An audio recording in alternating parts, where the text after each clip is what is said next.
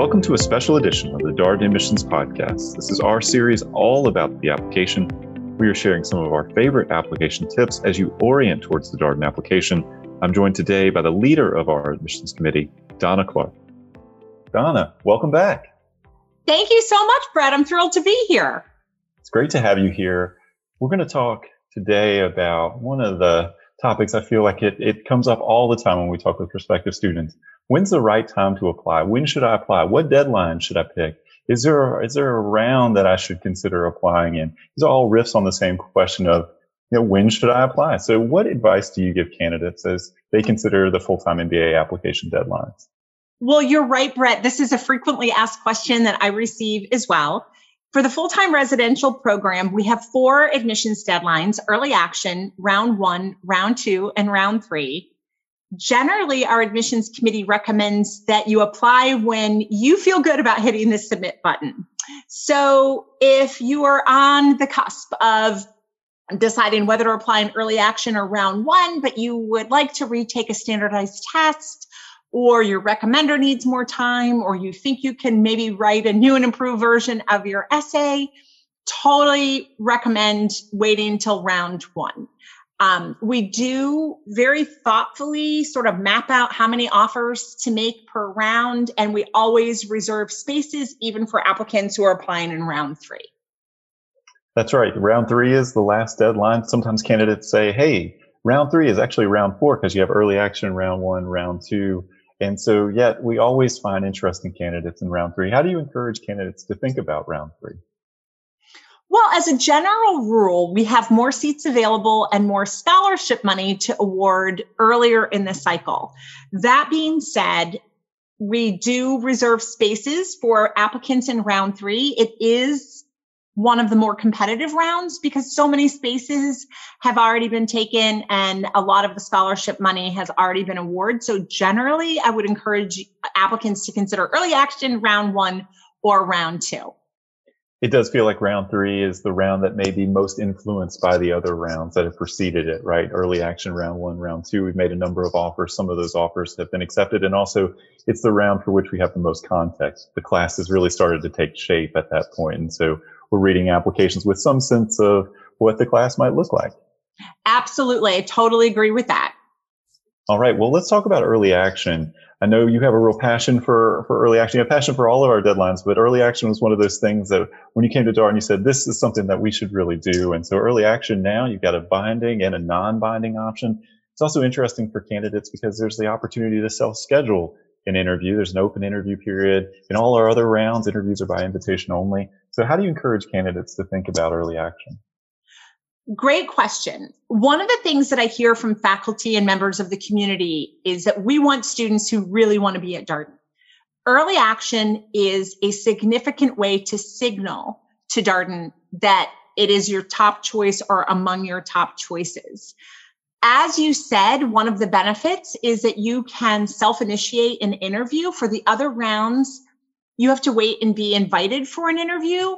And for many applicants, they have really strong interpersonal skills and communication skills, and they will be an asset in your application review. So it's really nice in early action that anybody who wants to interview has the opportunity to schedule that interview. Early action binding is a particularly powerful way to signal to Darden that this is your top choice. We're pretty transparent in saying that we are slightly more generous in early action binding than any other round.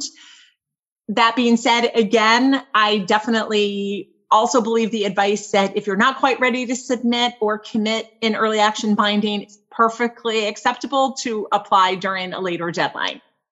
So Donna, what I'm hearing you say, sort of high level, is, apply when your application is the strongest. Don't rush an application just to meet an application deadline. Given the competitiveness of the application process, you really want to make sure you're taking the time to put your strongest and best foot forward. Absolutely. Totally agree, Brett. All right. Well, let's talk a little bit about our application processes for our working professional MBA programs. That would be our executive MBA and part-time MBA. Just want to speak quickly to sort of the deadline structure for those for those application processes. And all of this is going to sound somewhat similar, right? We're going to encourage candidates to apply when they feel like they can put forward their strongest possible application. In the executive MBA process, we actually offer monthly deadlines, all focused on one matriculation date in August. And so each monthly deadline functions like a discrete round within the broader admission cycle. So spend some time with the deadlines webpage. I think that's good advice for anybody applying to any of our MBA programs. Spend some time with the deadlines page.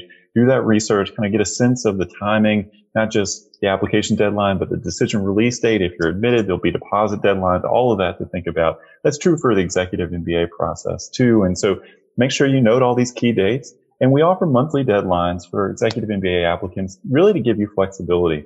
We know how busy our executive MBA students are. They were, surprise, surprise, busy as executive MBA applicants. We want to just make sure you have flexibility. If you're building up towards a deadline, life happens, work happens, and you need to push back by a month, there's another deadline right around the corner. Part-time MBA, the advice that's been shared here, same. We offer multiple deadlines, and we encourage you to apply when you feel like your application is the strongest. Donna had shared this earlier for the full-time MBA process, but it also applies for both executive MBA and part-time MBA.